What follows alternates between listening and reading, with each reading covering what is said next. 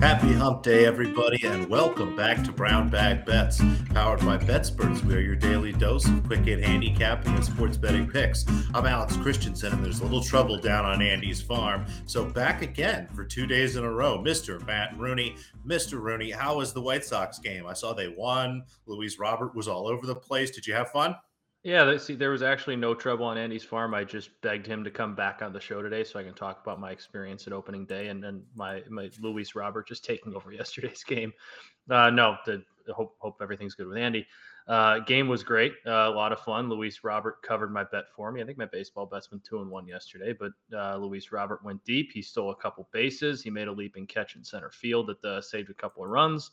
Basically won them the baseball game yesterday. So I'm feeling really good about my plus 2,500 AL MVP ticket with Luis Robert. I could dig it. That's a pretty solid game. Hitting dingers, stealing bases, all over the place. So I'm glad you had fun. The White Sox had a good start to their season. I mean, are you really optimistic? Are we going to have the White Sox World Series nonsense to deal with in however many months it is until then? You know, it's the same. It's the same as every other team in baseball. If they can stay healthy or relatively healthy, they're going to have a chance. They're absolutely going to need to add a starting pitcher, whether that's early on in the season, which they said they might actually be trying to do. There's talks about them going and trying to get Frankie Montas from Oakland, or whether it comes at the trade deadline. They're going to have to get healthy. They're going to have to add a starting pitcher. But I mean, when they're healthy, their lineup 1 through 9 can compete with anybody. On paper, the Dodgers probably have the best lineup in baseball, but right after that, I would put the White Sox right up there with anybody. Dan's Braves are right there too. I think coming from the American League, I think the White Sox have as good of a chance as anybody to represent the AL in the World Series if they can get healthy and stay healthy. Hopefully, those injuries that they've suffered early on this year are kind of getting them out of the way now. The nice part about day baseball is you could make it home in time to watch those basketball games. Did you get to see either one?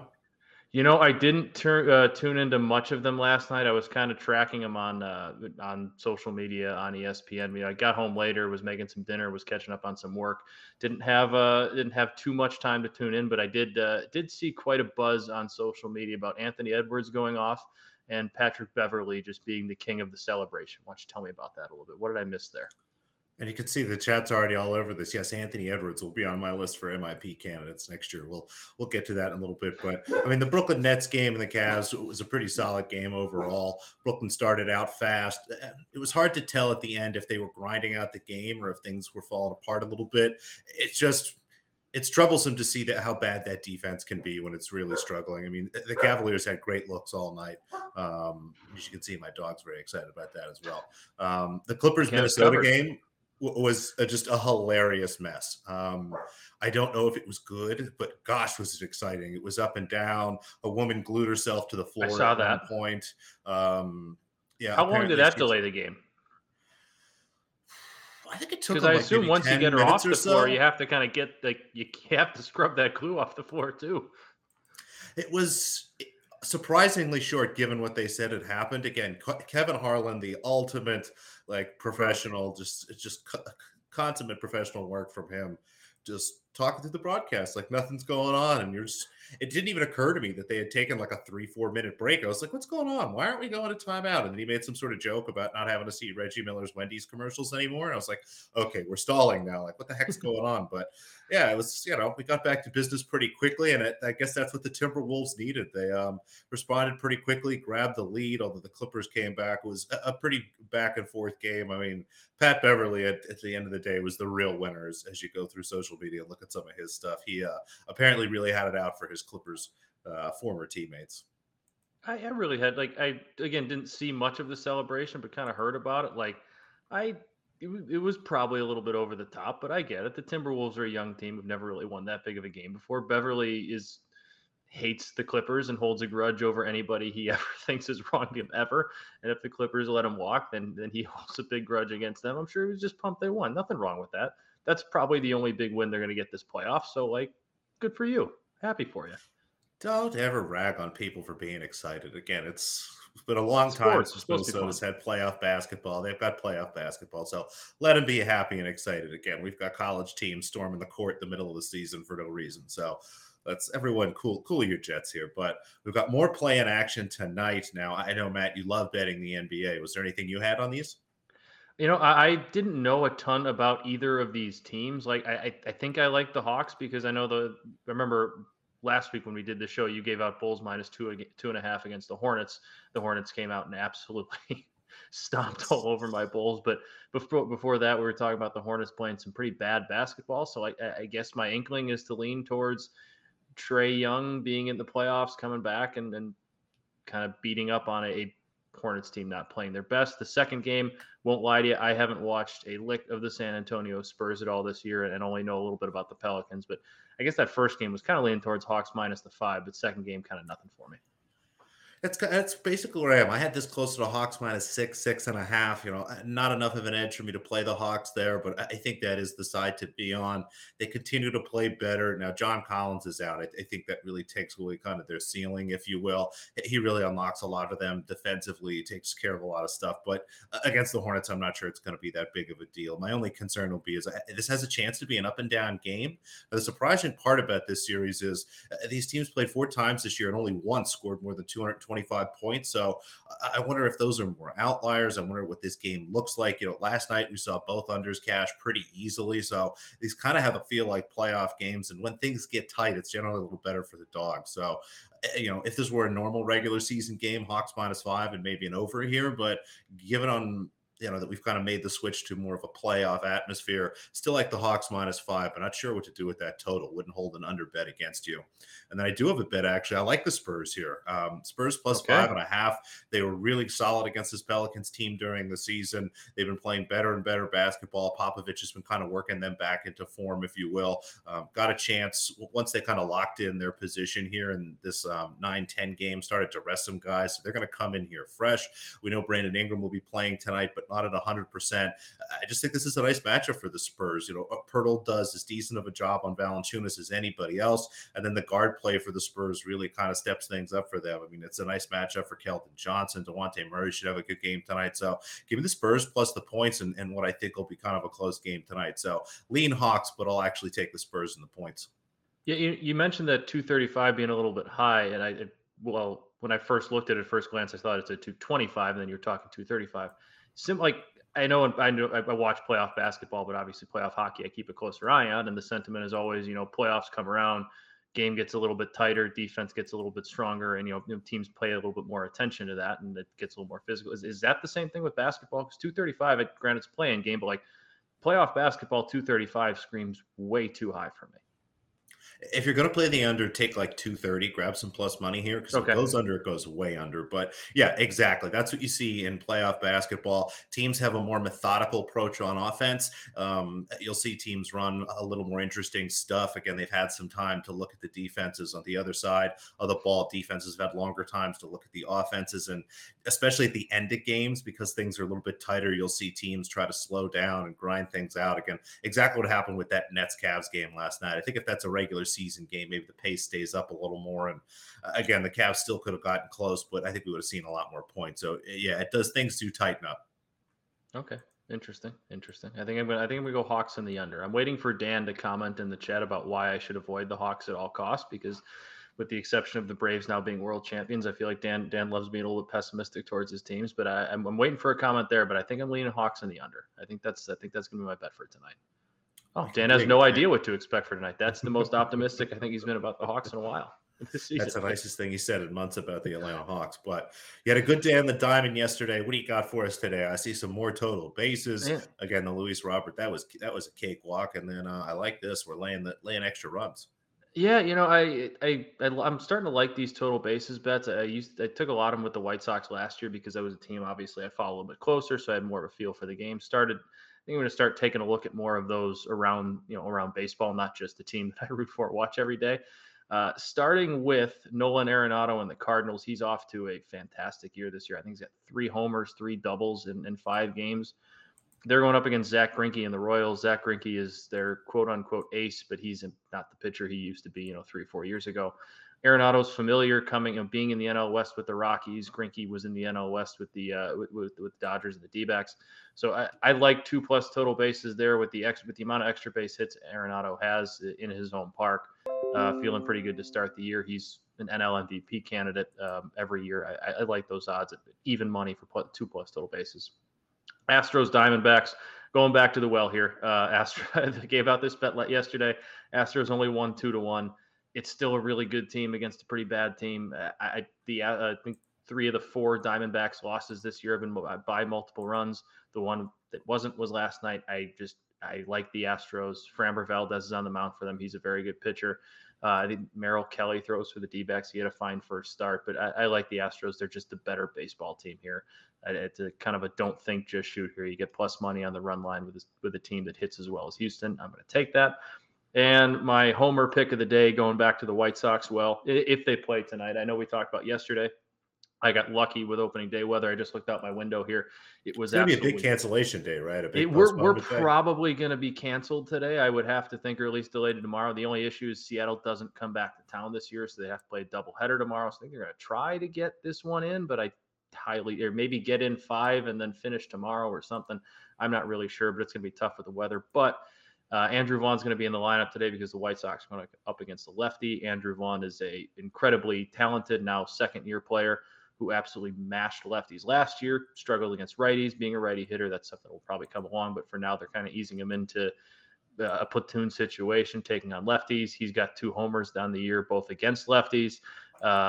He's a very talented hitter, and going up against the lefty, granted, is the defending AL Cy Young Award winner and Robbie Ray. I like him going up against the lefty starter in early on in the season where they're still kind of feeling themselves, not quite in their groove yet, at plus 155 for a hitter that hits lefties really well in his own park. I like those odds a lot, so I'm not going to pass up on it. But that said, I would be a little bit surprised if they got that one in today. And if the weather keeps holding up like it is, and they do a let's try and get this one in, see if we can play 5 some innings, that might be one you worry about him getting cut short on at bats because the game becomes official. So ease into that, check the weather before you take it. But I like that if the game goes, full and they're able to play 9 innings.